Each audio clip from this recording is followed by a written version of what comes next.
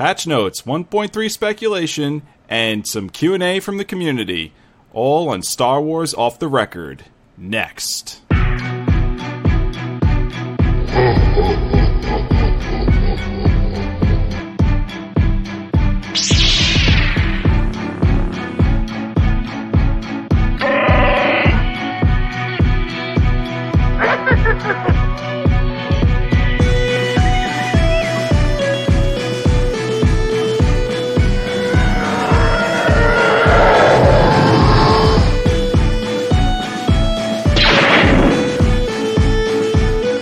The Quest Network is proud to present Star Wars Off the Record.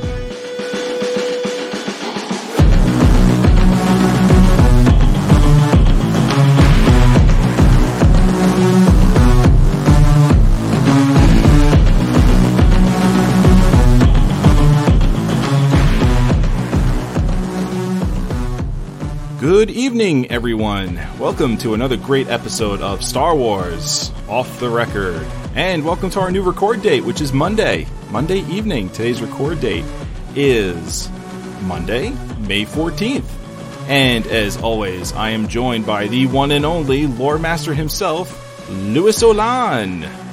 Hello, Yvarwin. Good evening, everyone. Good evening, chat room. Glad everyone's here. Hope you're all ready for another exciting episode. Got a lot in store for you tonight. Oh yeah. Got some nice robust notes and robust notes. And we are ready to rock and roll, but not before we announced the griefing man master himself, Fred Woodley. Welcome, bro. And it is such a privilege to be on the third thing I've been able to record with Lou. Oh, and hi again, Evo. Oh, hello to you, sir. Rob will be in a few minutes. He's out taking care of a couple of things. So he'll be jumping in a little bit, take care of his lore topic. When you hear the flush, he'll be here about 30 seconds later. Let's hope that's not what's going on.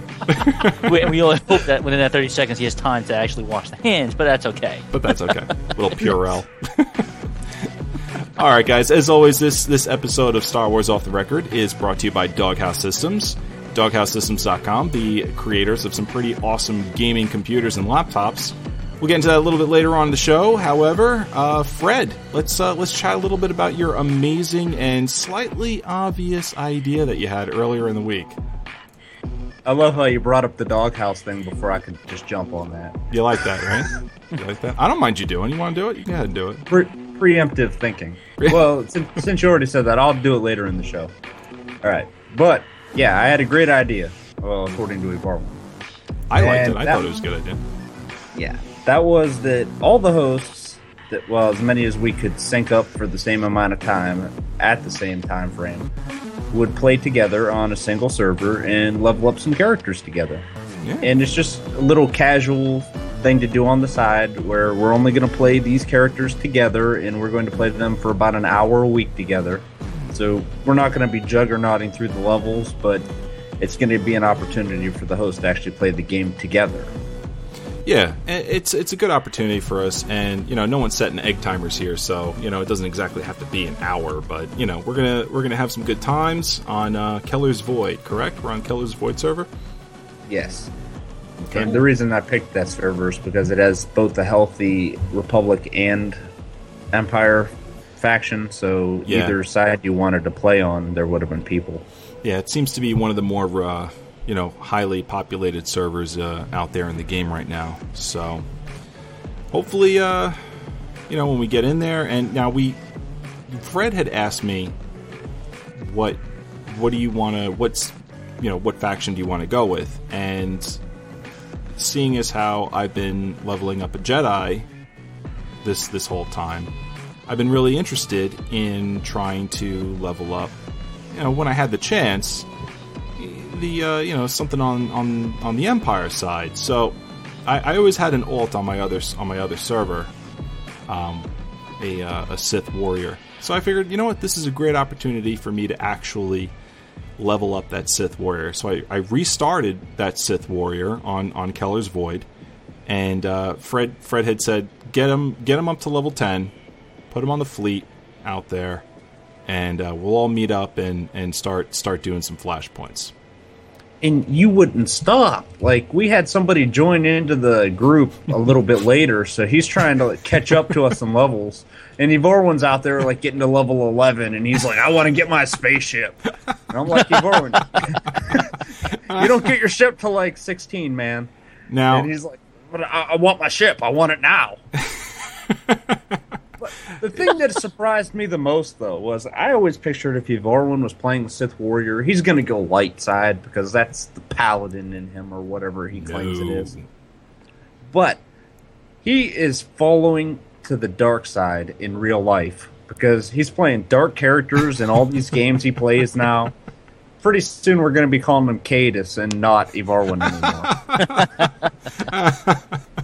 I might be developing a dual personality, you know. One time, one particular episode of this show will be hosted by Cadus, and then the week after it'll be hosted by Evarwin, and they'll have their own wars together. I don't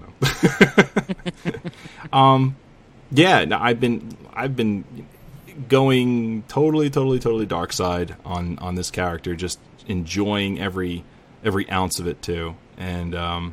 Well, you're holding back now, Evorwin, because remember I asked you in game. I said, "So are you going light or dark on this guy?" And he says something along the lines of, "Oh, I'm going all dark side. I love when I get to kill the children because I didn't say that because I am more powerful than them. I love to kill children because they cannot fight me." That's not what I said. What I said old was people. I hate old people as well. Women and children. And the elderly. No, that's not what I said. What I said was I'm going to be the nastiest Sith warrior in the entire galaxy, and I'm living up to it. I'm taking every dark side option I'm taking, and it's because I want to. Initially, it was because I wanted to see, what. I've been going, completely light side with my Jedi, so I want to see the dark side with the Sith warrior. And at first, I was thinking like, I'm going to be making some choices here that are not really going to sit well with me. And I have been, but I've been totally enjoying it. What do you mean they don't sit well with you? You're like, oh, little girl, oh, you die. And that's you in real life. Yeah. Well, like I said, I have been enjoying it. Like I said, I was thinking like, all right, I'm gonna get Vet, and I know you can shock her, and this is gonna be a little tough for me, but I'm gonna do it anyway. After I got the first 3 shocks under my belt. Now I'm enjoying it. Now she's like, oh, could you take the shock collar off me? I'm like, no. And now you're going to get shocked. He's like, I wish this was more like Dragon Age and I could just talk to her and shock her whenever I feel like it. Step back in line. So, yeah, totally enjoying that. And I'm going to be tanking for the group. Now, Fred, you're going to be the healer, correct?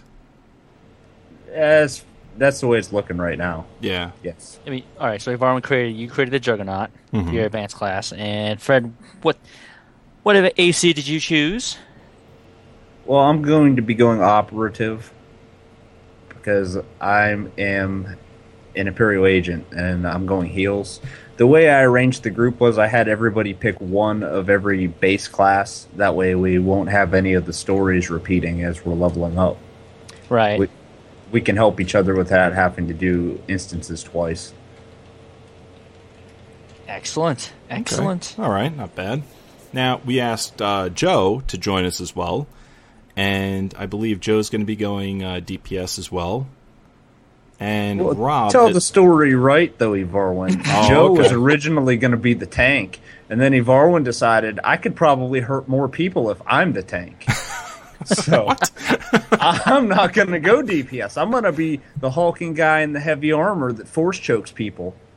That's what he said to me, Lou. He's like, Evarwin was like level 5, and he's like, when do I get force choke? I want to see somebody suffer. Now, that didn't happen, but I will say I have been wondering when I'm going to get force choke. Soon. Now that you bring it up. And let's see, Rob, I believe, is going to be leveling up a bounty hunter. So, yeah. So that's mercenary. I'm sorry, Rob has been playing a bounty hunter on the side, but his main focus that he's trying to level up right now is he's going with a Jedi Consular Sage. He wants to go through the telekinesis tree. Is that what he's going to do? Yes. Because honestly, like I haven't even spoken to him about it. Well, this isn't the character that he's going to play with us when he can. He is doing a bounty hunter for that. Mm-hmm. But the character that he's focusing on mainly to level up as his main focus right now is a Jedi Consular Sage, because he said that he has done primarily sword and board characters in his gaming, and he wants to try something more caster-like. So he wants to throw little pebbles. Throw the pebbles. Throw the pebbles. I have a consular I was leveling up way back when the game first came out, and when we decided to do the show, I picked my tank to be my main, and then I've been trying to stay focused with that. I missed my consular as a result of that, because she's just so cool. I love her to death, and being able to using some of those force powers and picking up the boulder and the pebbles and all that, like I mean, it sounds stupid, but it really is a lot of fun. I really love that whole thing. Lou, what have you been doing in game, man? What's going on with you lately? Well, I was on my operative a little while ago. For those of you who may not have noticed, who haven't played an operative, there have been some class changes that came the past couple of patches. And now, Lou, are you heals or DPS on your operative? Heals. I was heals when I first created this character. She was my main from the get-go. But then once they started swinging the Nerf bat, playing that class, for me personally, it would just, I could do it. I could heal, not a problem. But you could tell there's a marked difference if there was a sorcerer in the group healing as well. They could do it much more efficiently and faster than I could. Okay. Plus, the sorcerer has more. They have more tools in their bag to fit a lot of different situations. Now, the only one thing I will say is, though, at least one of my heals, a spot heal, I can do it on the move. I can do it on the fly. That's not a problem. So, do you think, now I know you go through the forums a lot. Do you think this is a move by BioWare to make that class kind of like a support healer? Well, what frustrates me the most is that George Zoller himself said that there's nothing wrong with the class. Okay, the reason why they made changes to it was because they weren't, quote unquote, where they were supposed to be. And so far, he really hasn't acknowledged as to why it's so difficult for an Imperial Agent operative to regen energy, which is what they use for their healing power and abilities. Okay, as opposed to the energy pool for an agent at most gets, I try to remember now, like 110. Okay. Mm-hmm. All right. My sorcerer at level 35, her force pool is 600. Okay. So let's see the disparity here between how easier it is for a sorcerer to heal, keep people alive, than it is for an operative.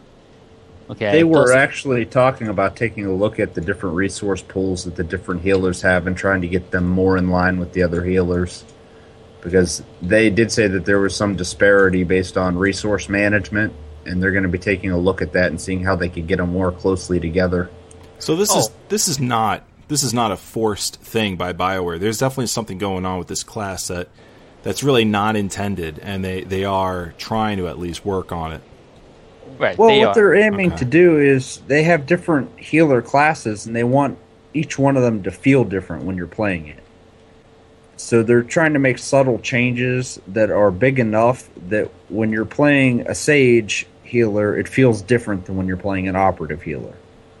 Yeah. And when you're playing a bounty hunter healer, it feels different than when you're playing an Imperial Agent healer. Right, and I think that's appropriate. I mean, don't you think that's the right thing to do?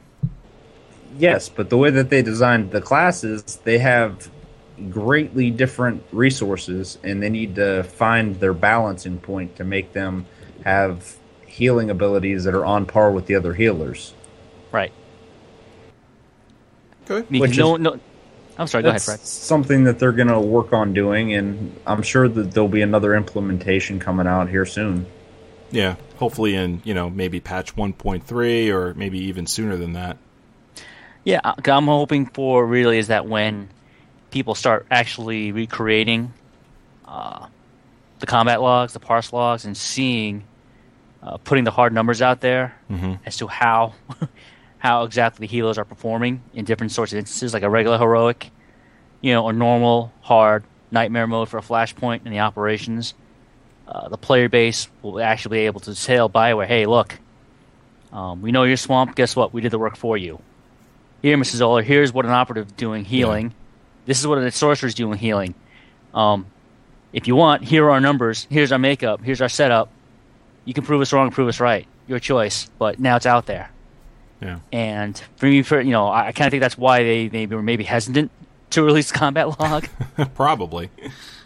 There's probably some threat numbers that they're not looking. They don't want released either. I've noticed my Jedi Guardian, he tends to lose aggro a little too easily sometimes if some classes are in the mix. And I'm not level 50 yet, and I don't have all the best gear yet. So I'm kind of hoping that a lot of that is because of that. But I mean, no matter what level you are and what gear you're wearing, you shouldn't be losing. If you build your threat the right way and you use your skills in the right rotation, you shouldn't be losing threat. And True. I do see that occurring from time to time. But then again, you're also depending on the group dynamic to where you want your DPSers to be responsible DPSers and not be what I've seen too many times now in the past few years, that DPSers who they literally go balls to the wall from the get-go, irregardless of whether or not the tank has generated threat and is holding threat. All they see is a number that they want to beat. They want to see their name pop up there as number one on the list, saying, oh, yeah, I top DPS. Well, guess what? The rest of us died, thanks to you, bleep off, because you can't control your DPS. Yeah, and there's definitely guys out there that do that. They just, they just unload at the completely inappropriate time, and, that happens a lot, too. Right. That's because people like us, Lou, the people that used to play games like EverQuest that didn't have meters, we're used to the idea that if we're a DPS and we're getting our face beat in, we need to hold back the DPS a little bit and let the tank get aggro. Right. Well, I'm also one of those people who always said at the beginning, you don't need a threat meter. If you're getting smacked by the mob, then you're over DPS. You don't know what the bleep you're doing. You're an idiot.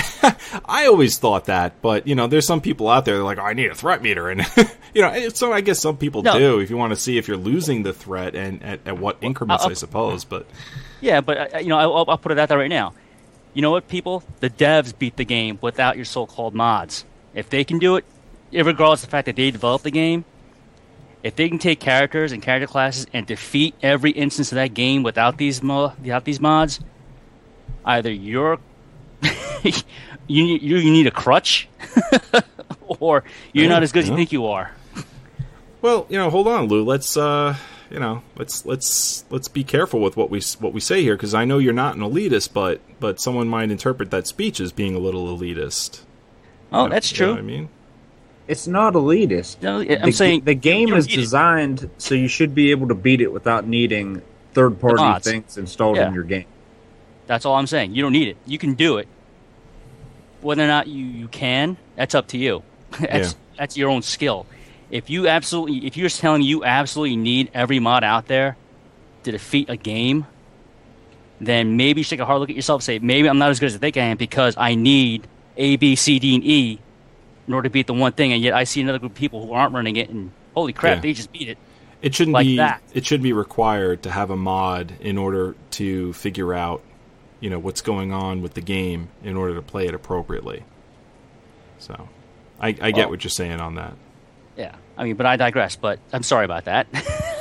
No, I just want to make sure that because I know I know you personally, and I know that you're not an elitist, but, God forbid, somebody out there, might think that, because we're not on this podcast at all, and, we don't want to, come off that way, but.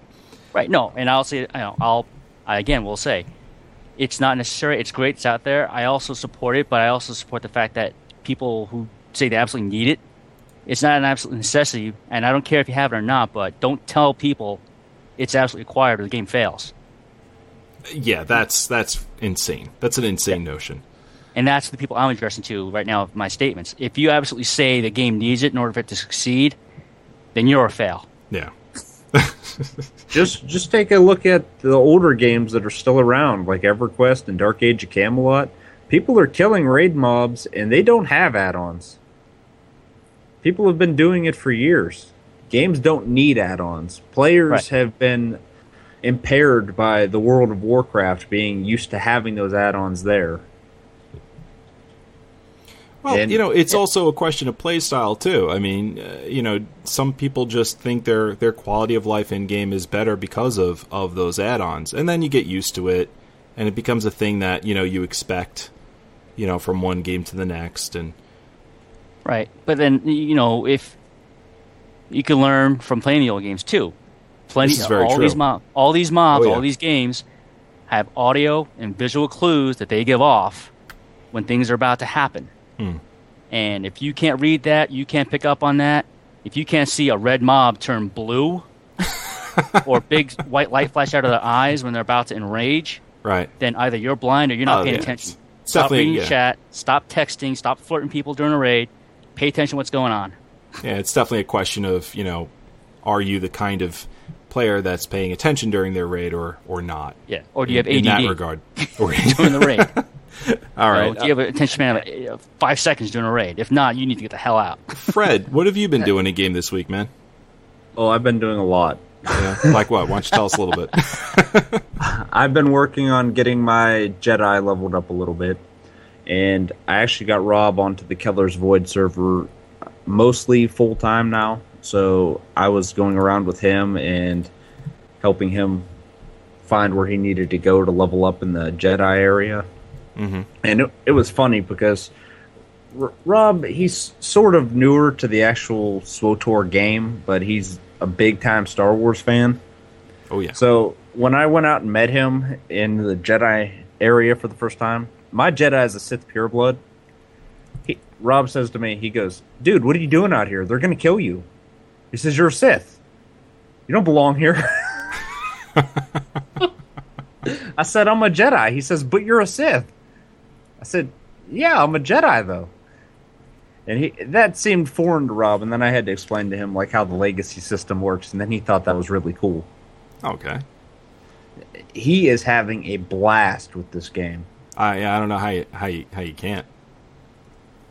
To be quite honest, I was playing earlier today, and whenever I spend 5 minutes of that game, and I might as well be spending I'm done for 5 hours. I'm just in that game for.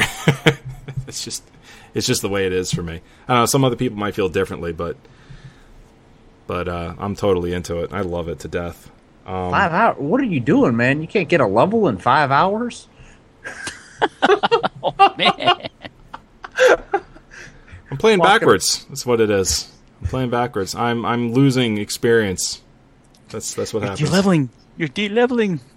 Indeed I am. No, what it is, Lou, Ivarwin is becoming evil on us because he can't seem to get a level on that Jedi to save his life, but he gets to level 11 on a Sith like overnight. And it's like an avalanche. It's just rolling. It's not stopping. The instructions were level 10, Ivarwin. I did you one better. See? For those of you out there that have been having a little hard, a little trouble with your tanking, I scooped up a tip or two around to help you out a bit, and I hear a lot of people saying like they go into the Guardian tree and they're not too sure where else to go in the defense tree. Spend some time with your other trees, especially like the low level talent points in the bottom of the other trees. Now in the Vigilance tree, I have Single Saber Mastery maxed out, the 3 out of 3, and it gives me 6% damage on all of my melee abilities. That can help build up threat as well, especially with your regular attack. And I also have improved Sundering Strike. That'll definitely make a lot of your fights go by quicker, because you're going to be reducing their armor, and that'll help you generate more threat, and it's going to help knock them down, the enemy down a lot faster. Isn't it painfully slow to level up as a tank? No, not if you organize your companions the right way. Who are you running around with? Are you taking Doc everywhere with you? Yeah, I now use Doc. I used to use Kira, and my fights were going a lot faster. But now that I have Doc healing me,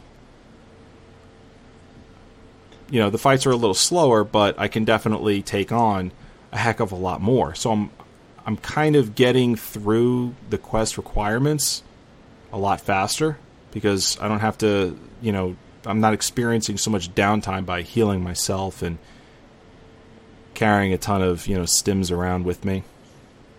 So essentially, Varwin's just pulling one group, aggroing another, pulling another group.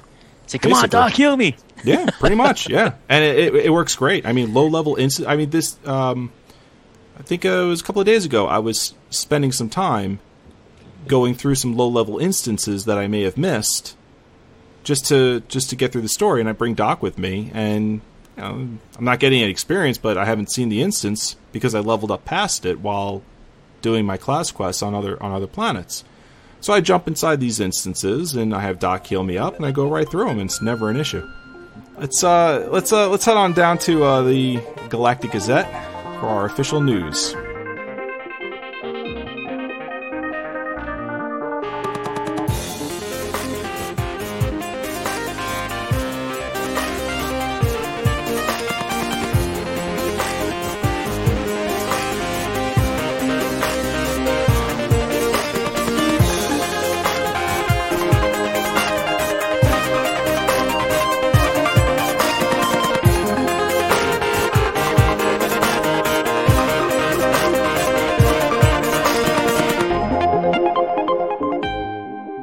Welcome to the Galactic Gazette with my co-anchor R2D2.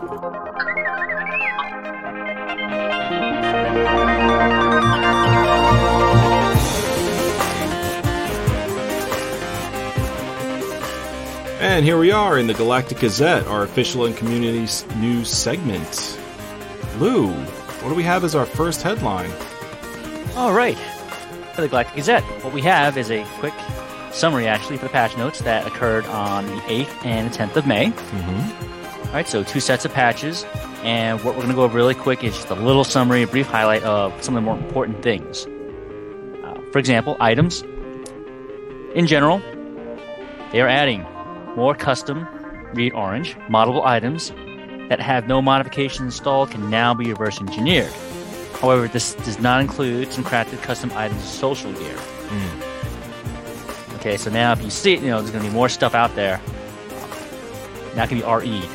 I know for a lot of crafters out there, they want to start REing these items to get the better versions of them, to get that critical, and then get the augment slot added onto it. So now that creates the fourth slot where people can now add an augment to their armor and such. So I do wonder what materials it's going to break down into if it has no mods or anything installed in it. that is true. I would hope it'd be at least something be comparable to the tier, but who knows? With the random generator, could be. Well, Flack, you could get crap materials, but who knows? It'd probably break down into like arms tech pieces or synth weaving. Stuff you can't use. Yeah. Whatever materials would have gone into making a comparable item, I think. I haven't tried it yet, so here's hoping. I dread crafting, but I'm gonna have to break down and do it anyway. All right, and then let's see, we got Legacy here. All characters in a Legacy now appear in the family tree, even if the character has not logged in since patch 1.2. Sounds like they tidied up a quick little bug right there. Yes, that'd be a little concerning if I had legacies already set up. Oh, Like, yeah. oh, wait a minute. Fred, what's the next one here? Well, I was just going to say that with that legacy one, what that was when the patch first came out, characters wouldn't show up in your family tree until you logged them in. Okay. So they weren't disappearing from the legacy. That's just what that was. It's just, yeah, it was like a little unintended issue, I suppose. You could call it that. PvP, Warzones. Daily Warzone missions now require the completion of 6 Warzone matches.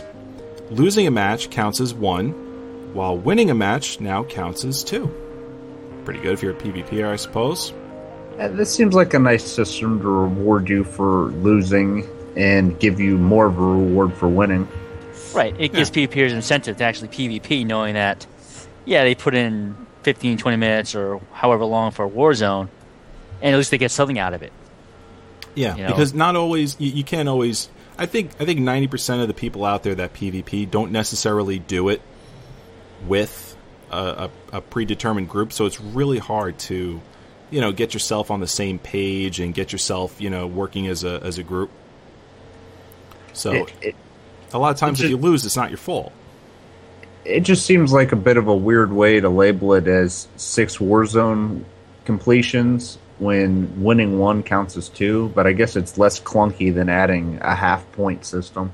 Yeah, that's very true. Or not awarding anything at all. The UI general customization has now been implemented here for the plus button. Corrected an issue that could prevent the interface editor from being opened by the plus button on the hotbar. Wait, can we say that again, Varman, please? Yeah, This exactly. is for you, Dave. This is for you. Corrected an issue that could prevent the interface editor from being opened by the plus button on the hotbar. Oh, come on, this isn't for Dave. Dave was saying people would accidentally click it. This was when people intentionally clicked it, it wouldn't open. and it was actually opening, it was just faded out behind your UI so you couldn't click on the options. Galactic Trade Network, an issue that prevented some item category searches from functioning unless an item name or price range was also specified, has been corrected. Default value for the rarity field is now standard instead of any. This allows players to search for most items without requiring that they select an option in the rarity field. When claiming items or credits attached to mail, players will no longer encounter a rare error stating that this message cannot be sent. More of an annoyance than an actual problem. Yeah, exactly. And let's see, the last one here, the patch 1.23a, which came out on the 10th. This amends the previous patch 1.123. General, an issue that caused some mission items such as matrix cubes to disappear from player inventories has been corrected. Players that were affected by this issue will find their matrix cubes restored. The restored matrix cubes can be re-equipped from the mission inventories. Press I, and then select the Mission Items tab at the bottom of the window. That would have been a terrible bug to encounter. Oh, I can imagine. After you go through the trouble of going through all those puzzles to get to those matrix cubes, and then they're just gone. Mm-hmm. Not good. And then you probably go back to the cube, and it probably wouldn't let you take the shard again.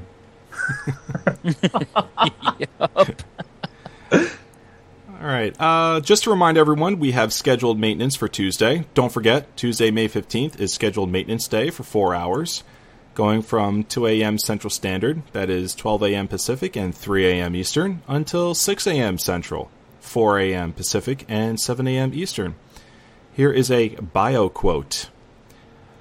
This weekly maintenance is done in order to make general improvements and to check performance of the game so that we can continue to provide a consistent quality experience. Quite often, but not always, after a maintenance period, there will be a patch to download. After the maintenance, please log in via the launcher to download the latest patch. If your launcher was open during the maintenance, you must close and reopen it for a fresh login. Lou, get the next one, please. All right. Star Wars Celebration 6 announces the hosts. There we go. Star Wars Celebration 6 is a fan-based Star Wars convention which will be held at the Orange County Convention Center in Orlando, Florida this year. the happiest place on earth.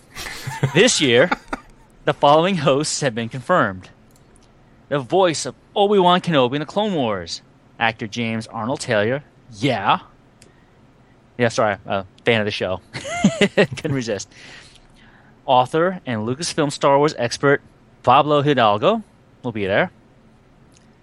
A voice actor for Star Wars Battlefront, Republic Commando, Lego Star Wars, ZOTOR, and Proxy of the Force Unleashed, actor David Collins. Nerdist founder Chris Hardwick. Yeah. Oh, yeah. Yeah. And spotlight guests will include, Carrie Fisher, the one and only. Gotta have her. Gotta have her. The princess. Dave Filoni, he's the director of the Clone Wars animated series. And Joel Aaron, he's the cinematic graphics supervisor of the Clone Wars, or computer graphics supervisor of the Clone Wars. All right, and all this takes place during the week of August 23rd to the 26th this year in Orlando, Florida. All right, starts up on Thursday, which is the 23rd. It's going to run from 10 a.m. to 7 p.m. Eastern, folks. Sorry, should have specified that. It looks like Eastern. every one of those days it goes from 10 a.m. to 7 p.m. Except for Sundays. Except for Sunday, right? And it's Sunday. Sunday. That goes from 10 a.m. to 5 p.m. Correct. All right, you can get tickets at www.starwars.com or www.starwarscelebration.com, and you can buy individual, VIP, and family packages. That's right. I'd like to get some time to actually head on down there. That'd be pretty cool, actually. Oh yeah. I've never been to one of these things. Has either one of you guys been to a Star Wars convention? No, but I would have liked to have seen a few more people from SWTOR on the list of people that are coming. Seems like they only have one voice actor going. Mm-hmm. Yeah.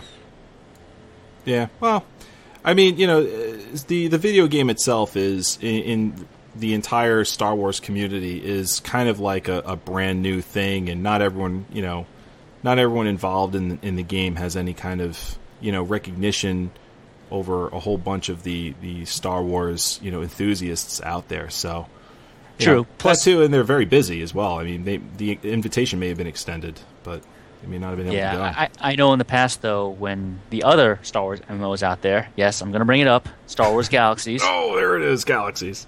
I don't believe anyone from Sony Online Entertainment involved with the Galaxies game ever attended one of these things. I'm not sure. I'll have to double check. But come on, Lou. If the people that ran the celebration ever played Galaxies, they wouldn't have invited them.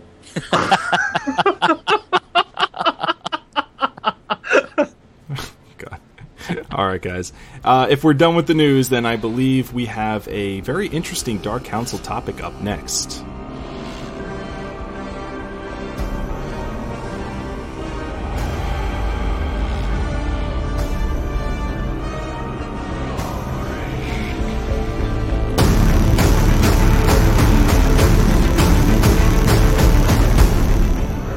The Dark Council will decide.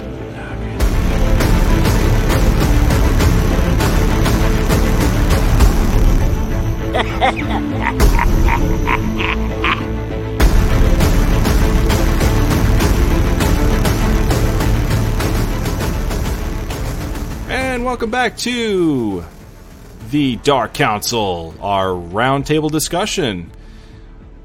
Lou, you picked out a couple of things that you saw in the community Q&A, did you not? Yes, I did. A couple points of interest that I thought we'd like to share and discuss with the rest of the community that's out there.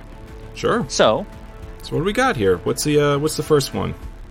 All right, this Q&A question is actually coming from the Q&A session that ended on the 4th of May.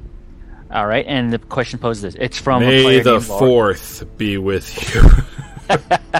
I knew that was coming somewhere. Somebody had to say it. I should have obliterated the date from the notes so no one would know where it was from. Should have just said past Friday.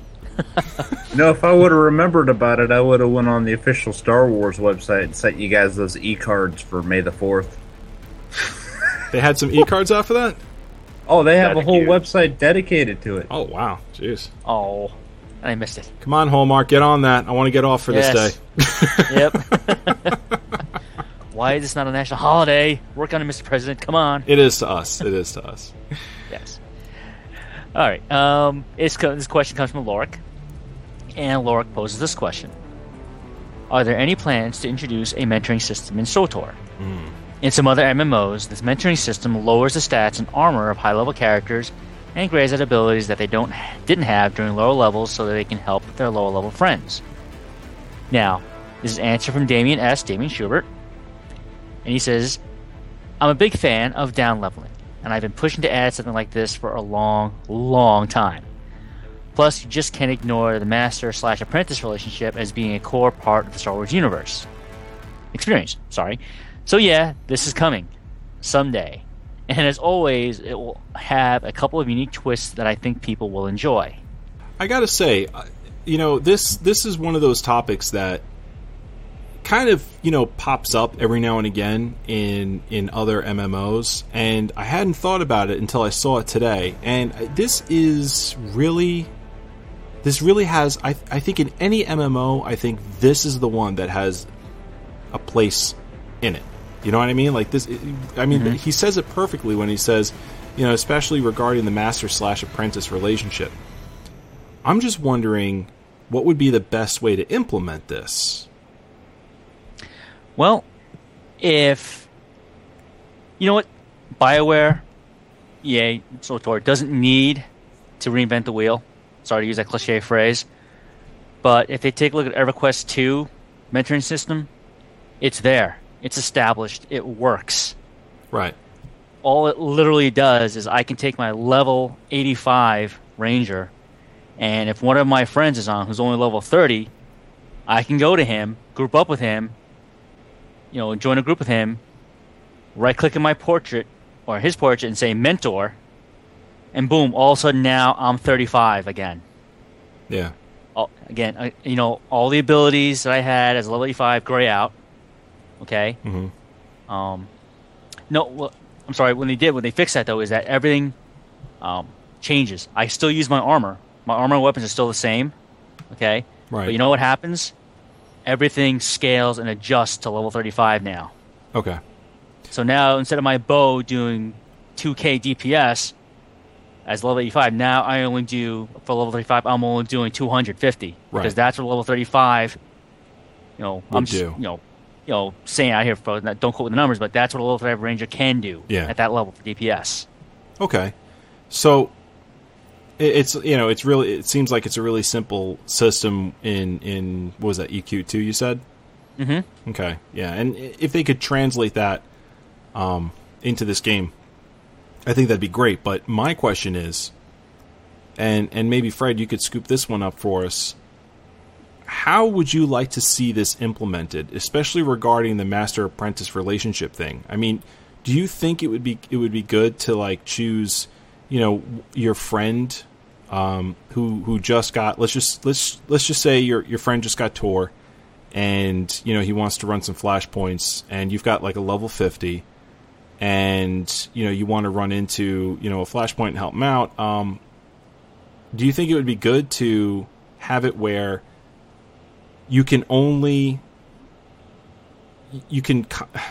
see, I don't know how I want to put it, but you can have him be your apprentice, from now on through until he hits level 50, and now you guys get like special, I guess, almost like legacy, points by working together.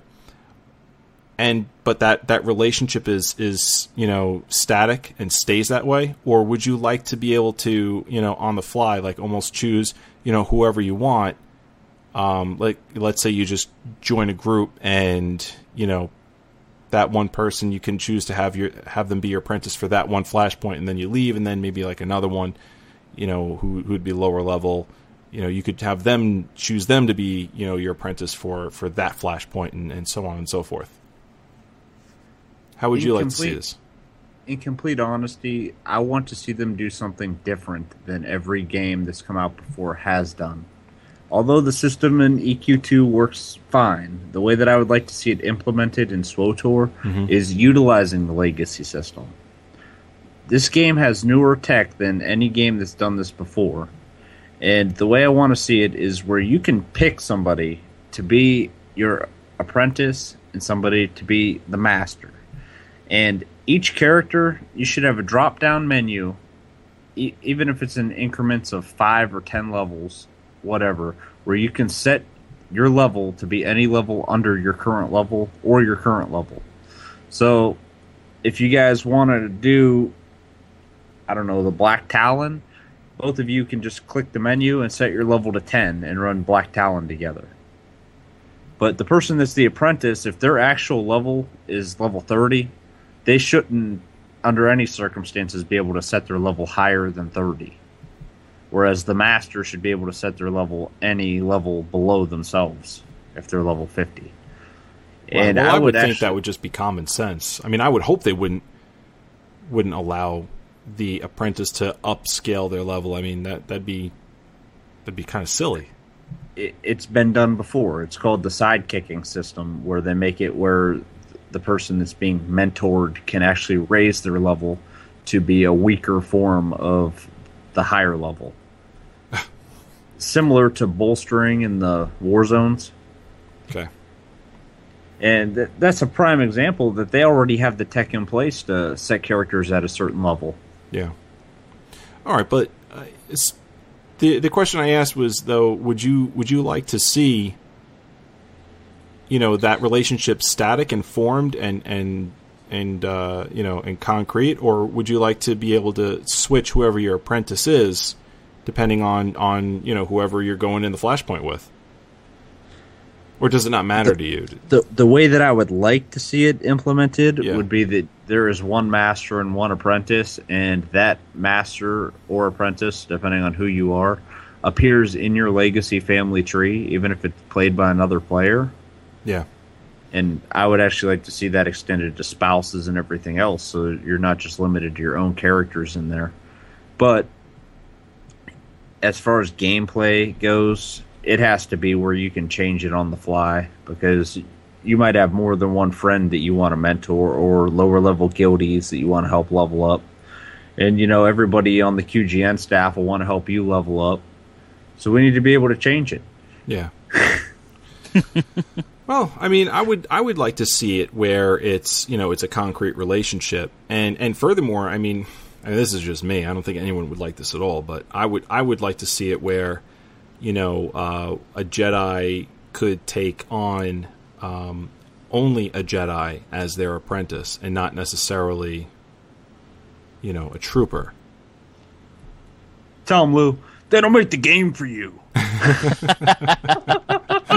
What do you think, Rob? What's your opinions on this? Well, I definitely like this. Anytime that you ever have people working together, anytime that you ever have players cooperating and leveling each other and helping out and everything, that's always a big plus on my side. Mm-hmm. And down leveling has always been a big plus on different games as well. So to think of Star Wars actually inserting this into the game, that would be great. I would love to see that. I could definitely see a lot of people, especially for players that are new as well, that don't necessarily understand the game as well, and for players that are that have been in the game since, like, let's say beta. Those people are usually around the 50 level, so it's harder for them to help the people that they want to play the game with. You have that waiting period. You have to wait for them to climb up to your level. Whereas you have down leveling, you can jump right in the action with them. So definitely a big plus. I would love to see this inserted into the game. Exactly. And during the game intro, Rob, I was talking about how I was out there helping your consular around a little bit. It would have been so nice if I could have just downed my level to actually group with you and do those quests with you instead of just following you around like a lost puppy. Oh yeah, absolutely. It would have been really nice, because you always have that feeling when somebody else is way stronger than you. You're like, God, this person's wasting their time. They could be doing something else. Why are they wasting their time on this? And if they're down leveled, Yeah. When they're down leveled, it's more fun. It's like, oh, this guy's basically the same level as me. He wants to, get in the same content that I'm doing, and he wants to help me out with this. This is great, and it's a challenge for both of us. And it'll help veteran players as well remember their roots, which is always a good thing. And Varwin, to your point, I'm sorry, but go ahead. Oh no, go ahead, Lou. Oh no, I just wanted to mention too. It's the Master Apprentice system could work for all the classes since there's already a hierarchy established. Of course, it's easy to see with the Jedi and the Sith because you have Master and Apprentice, but then who do you have on the Republic side? You have the Trooper. All right, the Trooper is part of the Republic military. That's perfect.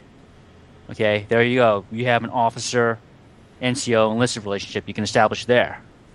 Okay, because if I remember the Trooper storyline correctly, you get promoted as you go through the ranks. Okay, you become an officer. All right, so now you can have a mentor.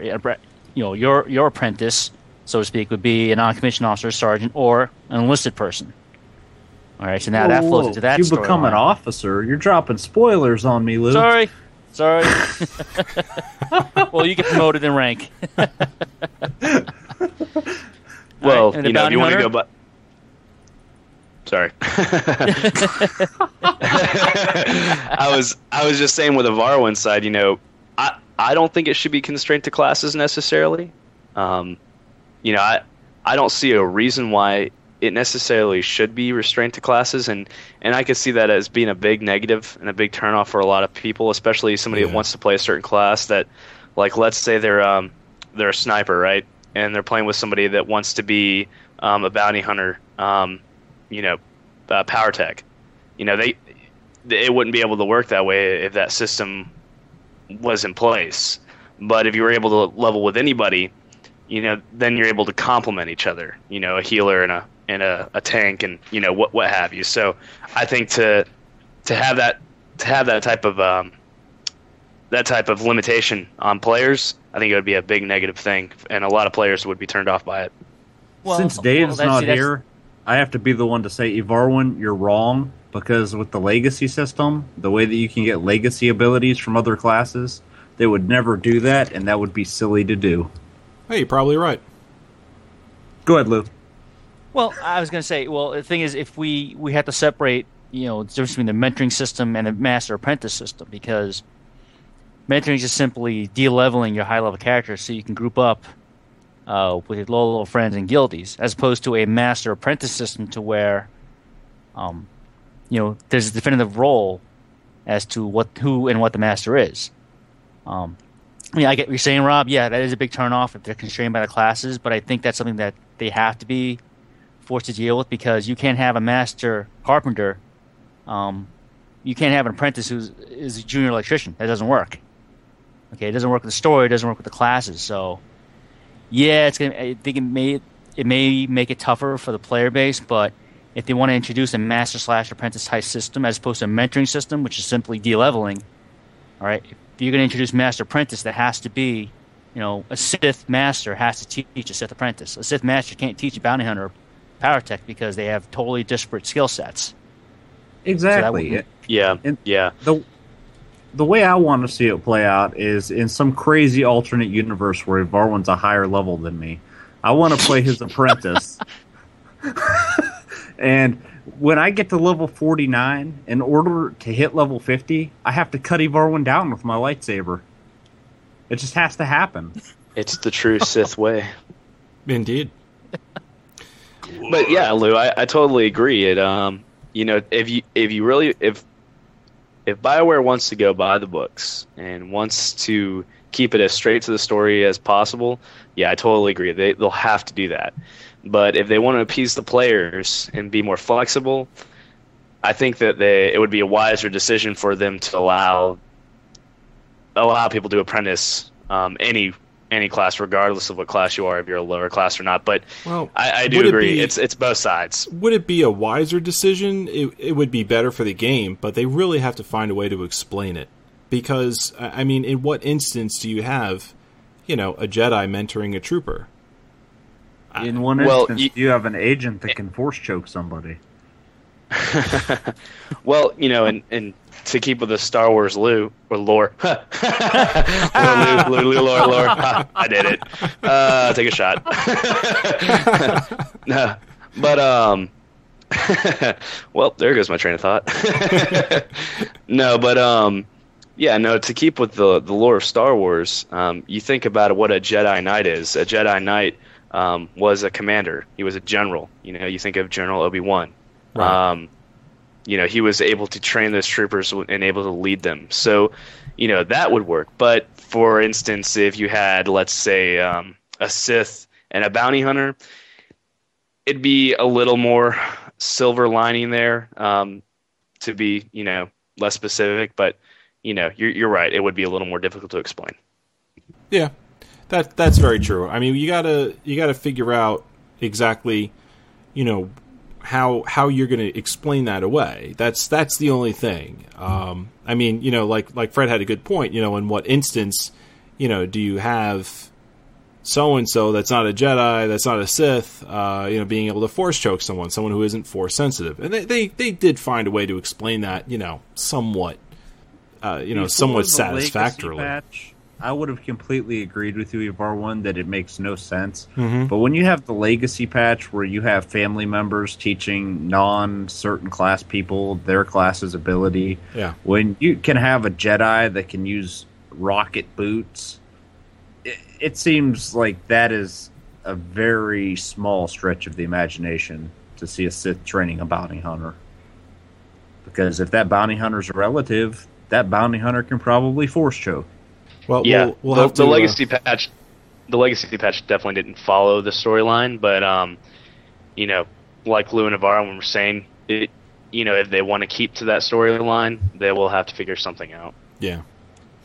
All right, guys. Well, I think that'll end our topic for this week. Rob's Jedi Archives is up next. Stay tuned for that.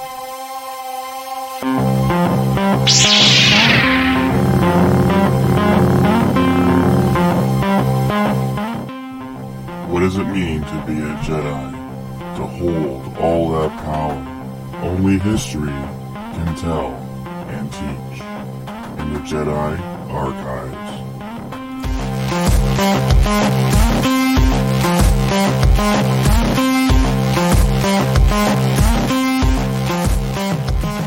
And welcome back, everyone, to the Jedi Archives. Lore by the lore dude, Rob. Lou's apprentice. Okay, Rob, what do you got for us this week? All right, man. I got some awesome content for you guys. Something that's pretty famous in the Star Wars universe. We're going to talk about the famous lightsabers. Yeah, pretty much everyone's familiar with what a lightsaber looks like, or generally looks like. We're going to talk about a few different versions of lightsabers, and we're going to talk about how they're made, how they work as well, and different forms of lightsabers as well, because there's actually more than just one. So, first of all, where they're made and kind of what they are, the foreground of what they are. The Force Saber was a precursor, basically, to what the lightsaber was.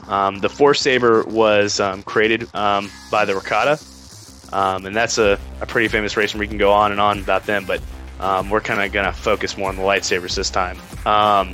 So if we kind of backtrack a little bit, the first lightsaber was called the First Blade, and it was built on Tython. So we're all really familiar with Tython, and it wasn't developed by anybody that's known. It was just some unknown weapon master. So nobody really knows who the first person was to create a lightsaber. And actually, during this time, it wasn't really a lightsaber, which is funny enough. And we'll get into that a little bit more as well. How that lightsaber was generated, or how it generated power, what it looked like, and how it hindered the Jedi's ability. So basically, this was during a time when lightsabers are used for different means. One of the more notable means that lightsabers are used for is, of course, battling. Lightsaber duels. Who doesn't love an awesome lightsaber duel, right? And I mean, come on, dude. There's nothing better than watching two Jedis or a Jedi and a Sith going at it. I mean, you just get these goosebumps, and you're just like, Oh, lightsabers. And lightsaber combat is a really big thing. Another thing too, as well, that lightsabers were really used for was rituals. That was another secondary thing that they were primarily used in. One of the more specific things was knighting ceremonies, such as when a Padawan became a Jedi Knight or a Jedi Knight became a Master. So those were pretty big areas. And Sith, for some really unknown reasons, Sith don't usually use lightsabers too much in rituals.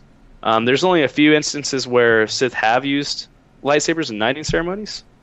So, yeah, pretty unknown. But that's mainly because most of their ceremonies requires, flowing blood and heads rolling. A red ledger, right? Somebody's dying somewhere. Yeah. Sacrifice. I don't know what you're talking about, but I had a ceremony. I got to take my lightsaber out of some dead guy's hand and then go cut off some living guy's hand with it. There you go. That works. Best type of ceremony. Actually, why would there be a ceremony? Usually the way you become a Sith is by deposing of your master. I guess there's a ceremony involved in that. Well, that's plain out killing. Yeah, you take whatever you got and you just, kill your master, and you turn around and you're like, hey kid, you want to do something awesome? Yeah, okay. Come with me. Not in the old Republic. Start off with the whole group of you, and then whichever one of you's alive at the end is Sith. Look the other way. No ceremony in that's for sure. Backstabbing. Yeah, absolutely. That's a really good point. So, so I guess what we can get into is kind of how lightsabers work, how they're made. During my research, trying to figure out, because I've always heard about lightsabers, I've always thought, they're just a beam of energy, but how does that energy stop? Where does it know where to stop? How does it know where to adjust that length of the lightsaber as well? And how does it contain that light, right? A quarter of your physics students in this country are trying to figure that out right now. Well, listen up. So a lightsaber is primarily made of a few different parts. The lightsaber hilt itself, the power cell, a focusing lens, the crystal, parentheses, crystal, and the blade emitter. There's of course more parts that are composed of a lightsaber, of course. But one of the more renowned things that you find on Tython when you're going through the game of the Old Republic is that crystal that you're trying to find. Right. and it's kind of illuminated as well, brought out in a bunch of the Star Wars lore is the crystals found on Tython. Well, hold on a minute there, Rob. Now, you're saying the lightsaber has all these parts, but when I built my lightsaber, it consisted of an orange shell, and then I had a color crystal, a power crystal, a hilt, and a mod. Well, let's just say that Star Wars: The Old Republic and BioWare, they just toned it down a little bit for the less physics-savvy people. And thank God. I feel like I've been deceived. Yeah, I don't think anybody wants a quantum physics lesson while they're making a lightsaber that's like, God, I don't care, escape. Wasn't that how Galaxies was, Lou? Yes. Galaxies was more involved. It was an actual crafting process that the Jedi could do. Oh man! I'm not putting it in a mean way, folks, with the Old Republic's version of it, but the Old Republic's version of building a lightsaber is a really watered down version. Oh yeah. Of what Galaxies had. Is still around. Yeah, exactly. Well, it's really interesting that you mentioned that as well, because one of the ways that Jedi put together a lightsaber is by using the Force, by taking all these parts, putting it together through the Force, and that's a really momentous occasion for a Jedi. Is that's the lightsaber they're going to use for an extended period of time, and the really cool thing about the lightsaber is that it's custom tailored to that specific person. Not in all cases necessarily. You have the standard lightsaber, but there's so many different variants of what a lightsaber can look like. You have the double-bladed lightsaber, the curved hilt lightsaber, which is what Count Dooku used. Mm-hmm. You have so many different types of lightsabers. A lightsaber pike.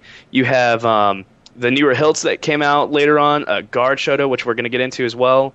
Briefly, real quick, but the Guard Shoto was... Rob, did you get your consular to the end of Tython yet?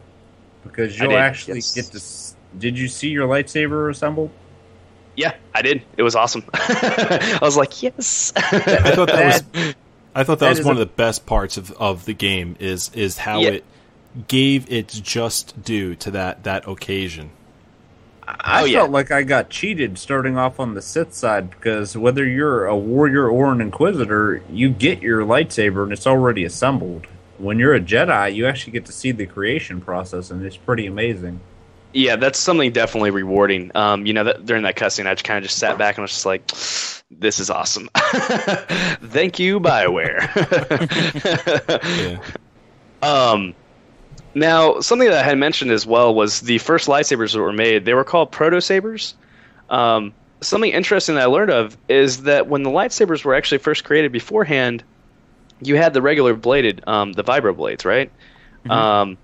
But you also had something pretty interesting as well. When they wanted to create a lightsaber, they didn't have the necessary ability to create enough energy to create a blade. So what they actually had was it was attached to a cable that was attached to a battery pack that they had around their belt. So it was like you can think about how Ghostbusters. Yeah, exactly. That's exactly what I thought of. I was just like, this is the most ridiculous sounding thing ever, but it totally makes sense, because how do you get power to the lightsaber? We take it for granted that there's power in the lightsaber already, but think about those that had to first create it. There was no other form of electricity except for on their belt, because it was that big.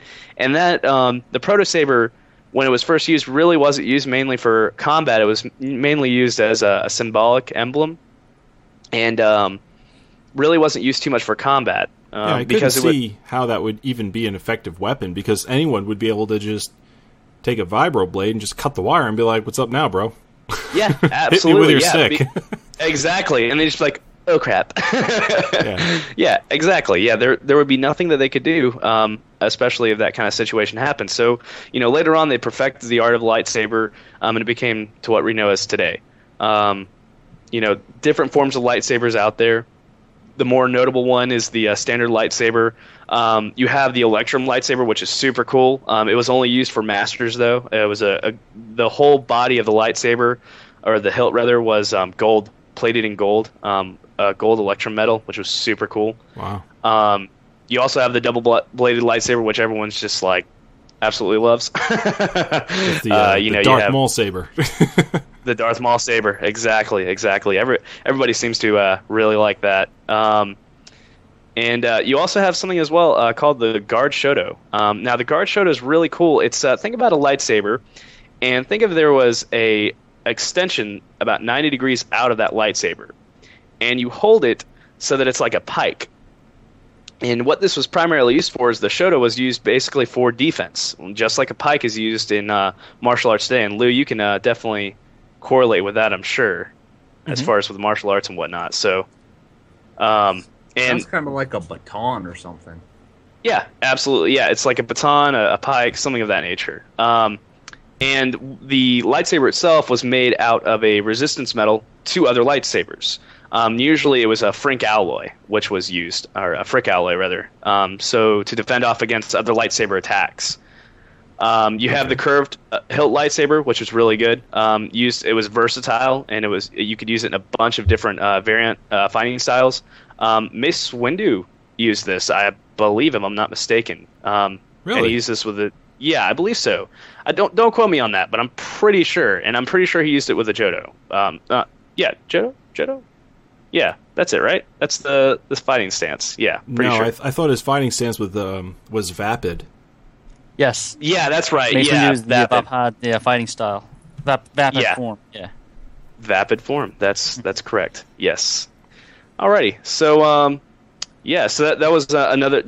Those are the main different types of lightsabers that were used. Another one too as well was the light whip that was a lot more exotic and not well known and not well used, because it kind of put the user at a disadvantage, especially if another Force user gained ground on them and got into close combat, they would pretty much be done for. The light whip. Are we talking about an actual whip that's a laser? Yes, we're talking about a laser whip. I thought the double-bladed lightsaber was dangerous to use. You're definitely taking a part off with that sucker. Yeah, the most notable one, person to use this was Gethany, and you can look at her and do more research at your own time. But she was the more notable one to actually use the light whip. Was she a Jedi definitely. or was she a Sith? I believe she was neither, actually, if I remember correctly. Yeah, let me see real quick. Yeah, just a female human who fought as a Sith Lord. So she was a Sith. Yeah. Okay. Yeah. That'll happen. Indeed. Yeah. That'll happen. Yeah, but pretty sweet stuff. So. Cool. All right, man. Awesome. Do you got any questions for me? Anything? No, I don't. I think that was pretty comprehensive. What about you guys? Anything? If you guys have any recommendations, please write into us. Please email us and let us know what you want to talk about. There's only so much that you guys, I don't want to talk about something you guys don't want to listen to. So if you guys just want to suggest something that you guys want to know more about or want to talk about, I'd be more than happy to do that for you guys. Yeah, absolutely. Yeah. If there's ever a question that you have about lore, email the show at starwarsofftherecord@gmail.com. We'll forward it over to Rob, and he'll obviously is more than happy to take it on. Absolutely. So, all right, guys, the fleet's up next, so hang out and we'll answer some of those emails you've been writing in.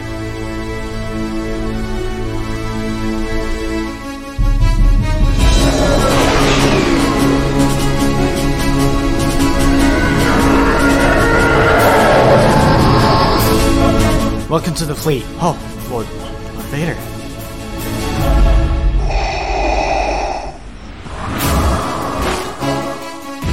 We would be honored if you would join us. And welcome back to the fleet, your emails and iTunes shoutouts. Our first email comes from Chris P., who says, "Hey, new Team Awesome. I was just playing on my speeder today. I was just going round and round the fleet cantina for fun while waiting on PvP matches. Then it hit me. We should have a race event, with the obvious rewards including new speeders. Maybe even one that's faster if you win the race. There could be 2 types of races. Not sure if you should race NPCs or players because higher levels have better speeders. Maybe put the option for both. Or you can get on special racing speeder there at the track." Chris P. I like this. I think this is a great idea, to be honest. I mean, I would think to even go so far as to include even being able to race with your ship. I mean, for example, we know about the Kessel Run from Han Solo in the movies. How many parcels? Exactly. I don't know. What do you guys think? Do you think this is a good idea at all? Yeah, I think it's a great idea. I think it'd be a great idea too, as well, to have betting in the system as well. So you have a race going on, and be like, oh, I think that guy's going to win. Oh, you want to bet on it? Indeed. All right, Lou, you want to get the next one? Sure. And next email comes from John P. John P writes in, "Hey guys, I have a quick question. What is your live streaming schedule for Star Wars Off the Record? Are the .5 episodes also live streamed? If so, when? Thanks for the show, John P." Sure, and I'll be more than happy to answer that. John, our first of all, the show is now being recorded Monday nights, and that's when we live stream. It'll be Monday night at 7 Eastern Time. The .5 shows, however, are not live streamed, and we do that to keep a different feel for that particular show. So, Monday nights, 7 p.m., every other week, basically. And watch our Twitter, because we'll always post on there as well when the show is actually being recorded, and when a new one is available, and if there's any ever scheduled changes as well. You'll find that on our Twitter. Okay, so we have a comment on our website from Rabbi Sheki. who says, "Guys, just listening to the end of the episode now and wanted to thank you for a solid, upbeat cast. The insane levels of negativity that I've been listening to / reading has been mind-boggling, and I really appreciate the voices of reason." No problem, Randy. No problem. Yeah, I mean, we've awesome. we've always stated at the beginning when we first started this podcast that we love the game, we love the Star Wars universe, but we're also going to offer constructive criticism, when needed, because we're not going to be blind fanboys to BioWare the Star Wars universe, but we will never, if we ever do, I guess, come across as negative. I know Varwin and Rest can back us up, but we will always offer you reasons. Oh, yeah. All right, we're going to pose to you, reasons 1, 2, 3, and 4, and 5 as to why this is a problem, why this is a negative for us. Because, one, it affects gameplay in this way, it affects storyline plot in this way. You'll never just see us just say, "Oh, this mechanic sucks," and that's it. Yeah, well, it's true. We're all about backing up our statements, whether positive or negative. We will always have something to add to it, where we're not just throw blind statements out there. So especially when thank you. Yeah, especially when everyone was just absolutely breaking down when those 400,000 people left. As Ravi was mentioning, everyone was taking this on a negative context. And I think one thing that we did is we approached it with a realistic aspect, and we realized, this is a positive thing. If at worst a healthy thing, and that's a good thing. Yeah, it's like people saw that 400,000 number, and then they took every little thing that ever bothered them about the game and just blew it way out of proportion, like the game was terrible, and it's simply not. The game's amazing, and it's an MMO. Anything that's wrong with the game or not there, they're going to add and they're going to fix. Absolutely. Yeah. I mean, let's, and we said it in the last episode, that BioWare is in this to make money, and they're not going to just let something, especially this, which is a project they've been invested in for years, they're not going to just let that fail. So, if you stick with it, you're only doing yourself a service. That is, of course, if you really enjoy playing the game. If you don't enjoy playing the game, go somewhere else. Terra's out there. World of Warcraft's still out there. Who are you fooling? Drop your sub and go somewhere else. Right. There are other options out there. If the game isn't for you, it's not being mean-spirited. Say, well, then go find something else that you enjoy. That's something normal. Yeah. Why would a man, put his leg in a pot of boiling hot water?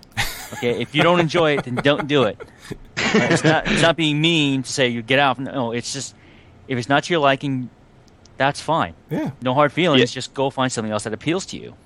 And each MMO out there these days, they appease to a bunch of niches, and Star Wars has definitely got a big niche for story play, as well as RPG as well. And some people they don't enjoy the lore of Star Wars, and some people don't enjoy story writing. They just enjoy hacking and slashing. They enjoy grinding out quests. That's up to them. If they don't enjoy the game, it's up to them to leave. It's totally their choice. You can't force someone to pay every month to play a game. Yeah. And it's also up to BioWare to find the weaknesses in their game and to improve on them, which I think they have been. Absolutely. When I was listening to all those podcasts, it seemed like a lot of those people don't even like the game, and those people really shouldn't be playing it if they don't like it. And one of the things that the Quest Network does really well is when we assign hosts to different shows, we make sure that the hosts that are on these shows actually play the game and like the game. We don't put people on shows about games that they hate. Oh yeah, that's one.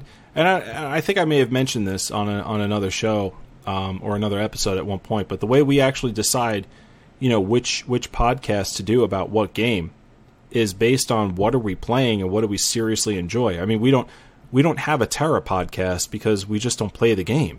Not that we wouldn't like to insert ourselves into the Terra podcast market and serve that community. We just don't play it. We know nothing about it, and we don't have any plans to do so. So there you go. However, we are all getting Diablo 3. And, we've been geeking out about that particular, game. So hence, there's a show for it. And there may have been a couple fist fights behind the scenes about who gets to be on that show. One or two. Don't worry, I won't let Liz, punch you guys again. It hurts so bad. We could always have Rob put out the first episode of QGN Cast about Terra and call it the Terrible episode. Good God. All right, getting away from that. Bad joke. Lou, take the iTunes shout-outs, please. Okay, iTunes shout-outs. 5-star reviews. From America, we have Zach D. From our friends down under in Australia, Javatari. Indeed. Thank you very much, guys. And retweet mentions for those of you out there who have retweeted us when we asked you to do so. We say thank you to Vector Parcel, Geekfro, Lauderlore, Crispy Crackers, Maximus Phoenix, Grey Meese, Williams Jared, Jeek Boy, and FSUTJ. Now, Fred, we had a Star Wars contest going. Why don't you tell us a little bit about that? Yes, we do have a contest going, and it's still going until our May 31st show. Well, the week of May 31st. At the end of the month, we're going to cut it off, and then we'll announce the winner on the 4th of June, which will be that Monday show. And we're going to give away 60-day game cards for SWOTOR. And in order to be eligible to win a 60-day game card, what we need you to do is go to questgamingnetwork.com and click on the radio survey. The radio survey is vastly more important to our show than iTunes 5-star reviews. Although we do love the 5-star reviews and we want them to keep coming, the survey is a more personal form of communication that lets us know what you like and what you don't like about our shows. So once you're on the Quest Gaming Network website and you click on the survey, it's going to ask you brief questions. It'll take about 5 minutes to complete. And check every show that you listen to on the Middle-earth network, and then once you've completed the survey, send us an email at starwarsofftherecord@gmail.com and let us know that you've completed the radio survey. And if you've completed the survey already and haven't sent us an email yet, feel free to do so, and we'll enter you into the contest. All right. It takes about 5 minutes of your time and gets you 60 days of SWOTOR game time if you win. Yeah, we've been getting a lot of great feedback from these things, and I got to be honest, we're actually switching up a couple of things that we do for some of our shows as a result of it.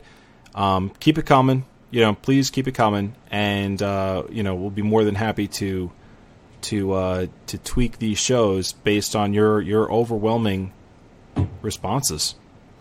Another service on the show that we offer is called Paid Mentions. For a small fee of $10, we will provide any kind of small ad or shout-out to whomever or commemorate whatever you wish. Please go to our website and use the PayPal donate button, or simply email us, and we'll be happy to point you in the right direction which to do this.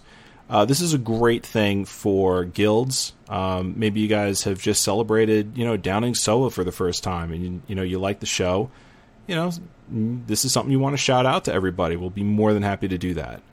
Birthdays. We get a lot of emails from people asking us about, could you, give me a shout out? It's my birthday. Absolutely no problem. This is what the paid mention service is for.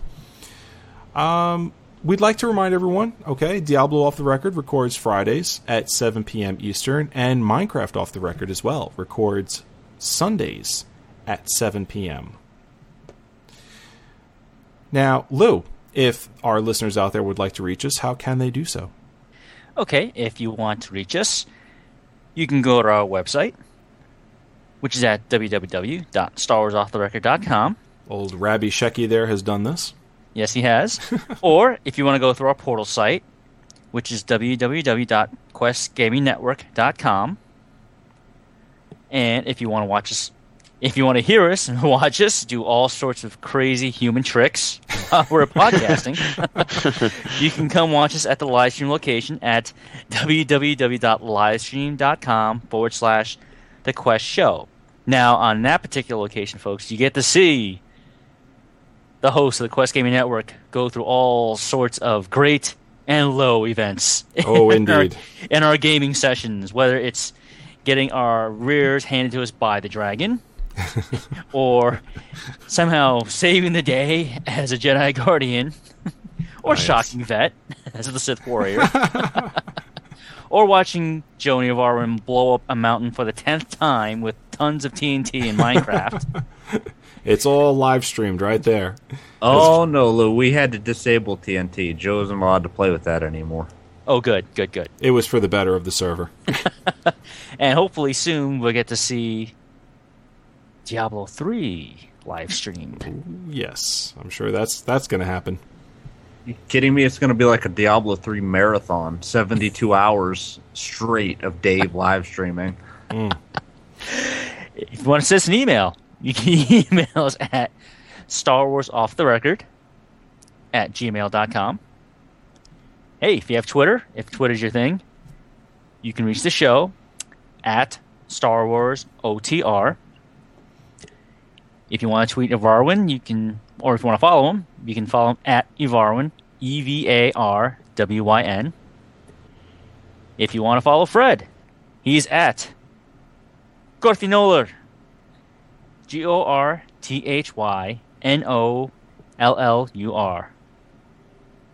Rob can reach at BauerTech, BAUERTECH.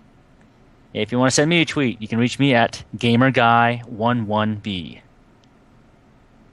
And as always, Star Wars Off the Record is a Quest Gaming Network production in association with Middle-earth Network. Gentlemen, final thoughts?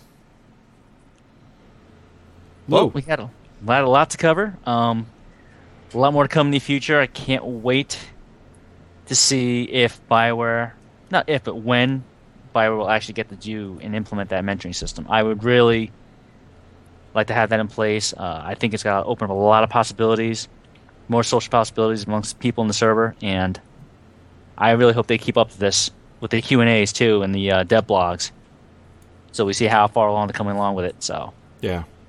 Oh, I agree. Fred? I, too, would love to see a mentoring system come into SWTOR, especially for our network grouping night, because then we could all level up at our own pace and mentor down to the lowest common denominator and all be the lowest level. And Rob?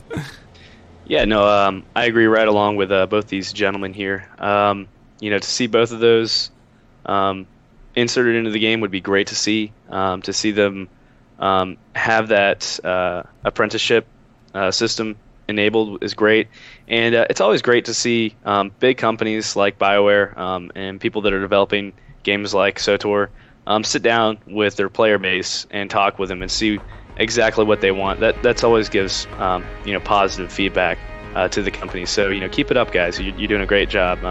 Doing this. Can't do wrong. Oh, absolutely. And I'd just like to say I like lightsabers. So thanks, Rob. And I like Shocking Vet, and I'm about to go and jump in game and do both. All right, guys. Well, this has been a great episode. I really appreciate all of your hard work in making it happen. And I'd like to tell the listeners out there to take care, be safe, and may the Force be with you. Take care, everyone. See y'all next week. Bye-bye, everyone.